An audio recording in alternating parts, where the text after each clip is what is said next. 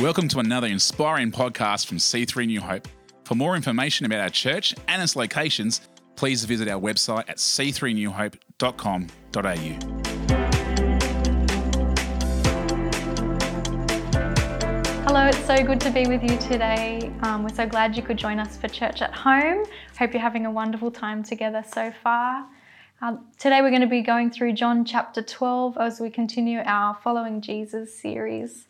And I love this story because it's one of extravagant love. You can always tell when people are newly in love, can't you? They do extravagant things for one another, whether it's over-the-top gifts or fancy dinners or expensive experiences. When Justin and I were first dating, he surprised me for my birthday. He flew us up to Queensland for a day at Movie World. And I thought that was pretty crazy as a 19-year-old. We just flew up for the day and flew back that afternoon. It was a pretty extravagant gift, and it was very obvious we were in love. Our parents used to always tease us because as we would wait for one another to come over to each other's homes, we would be pacing up and down the hallways, poking our head out the windows. Are they there yet? Are they here yet? Pretty embarrassing. Our young love was very obvious, and we're still in love, by the way. But in this story, we're going to read about the extravagant love Mary had for Jesus. Now, not a romantic love, of course, but a love for her Saviour, a respect and an honour, a worship that she had. So in John chapter 12, reading from verse 1, it says, 6 days before Passover, Jesus came to Bethany, where Lazarus lived, whom Jesus had raised from the dead. Here a dinner was given in Jesus' honour. Martha served, while Lazarus was among those reclining at the table with him. So there's a dinner being held in Jesus' honour, maybe because he'd recently raised Lazarus from the dead.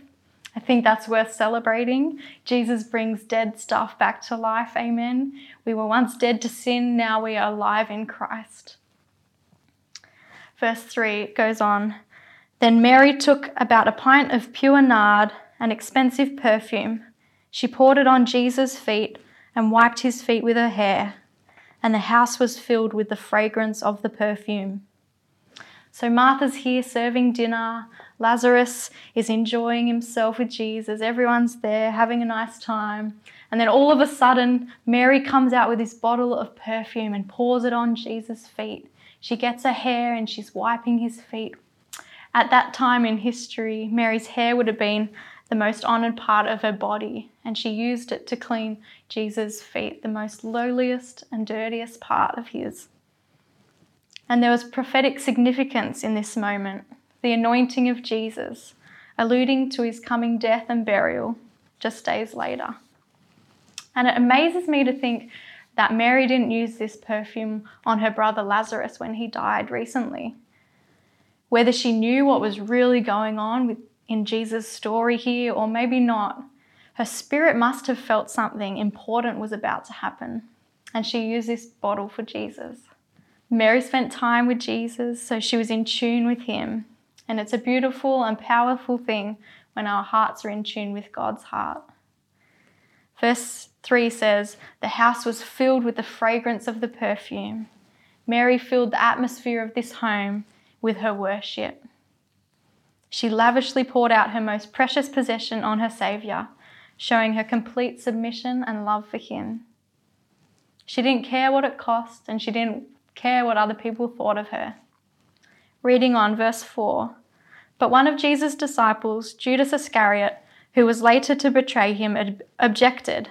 Why wasn't this perfume sold and the money given to the poor? It was worth a year's wages. He did not say this because he cared about the poor, but because he was a thief. As keeper of the money bag, he used to help himself to what was put into it. Leave her alone, Jesus replied. It was intended that she should save this perfume for the day of my burial. You will always have the poor among you, but you will not always have me. So Judas pipes up here and tries to sound holy and wise by saying, why did you waste this expensive perfume? You could have sold it. Which sounds fair enough, but we know that his motives weren't pure. We see such a difference in the hearts of Mary and Judas. One showed generosity, the other greed. Judas saw the perfume as a waste, where Mary saw it as her worship. Whatever we give to the Lord will never be wasted. Whether it's our time, our finances, our resources, the sacrifices we make, it's all worship for Jesus. So Judas is here having dinner with Jesus, the Son of God. He was one of the few lucky people who got to do life with Jesus while he was on earth. And all he was concerned about in this moment was how someone else was spending their resources. He was enslaved by money and driven by greed. He was in a tricky spot because Matthew 6 says you cannot serve both God and money. Of course, there's nothing inherently wrong with money. We need it for life. But when money becomes our main focus and drive, that's where there can be some problems. And one of the ways we can help destroy money's hold over us is by being generous givers and keeping Jesus at the center of all we do. The most similar situation that I've been in that relates to this story, I think, is when Justin and I went to a Christian conference years ago, before we were married, in Sydney.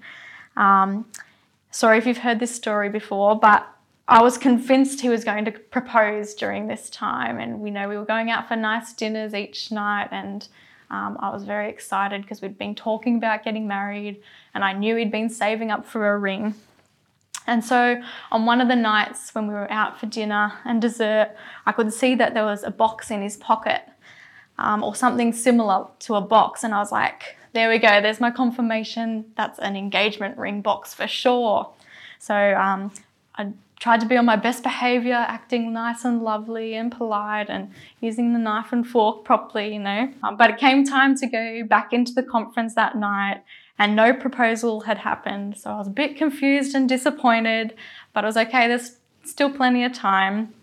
So anyway, after the service, we were outside chatting and I said to Justin, I really thought you were going to propose tonight. And he looked at me strangely and asked, well, why would you say that? Why did you think that? And I told him it's because I knew there was a ring box in his pocket. And to my embarrassment, he put his hand in his pocket, pulled out a phone charger, and I must have been bright red. And he actually said, I wanted to talk to you about something. Tonight in the conference, I actually put all my money into the offering, including all the money I'd been saving up to buy you an engagement ring. And well, that's when the tears started, and I was definitely having my Judas moment here.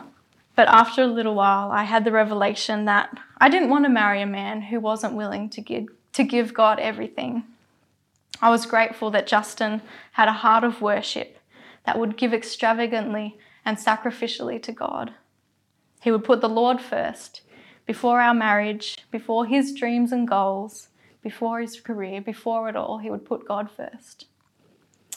And obviously Justin proposed shortly after, and we were married within about 6 months. So it was all good. God is good, hey?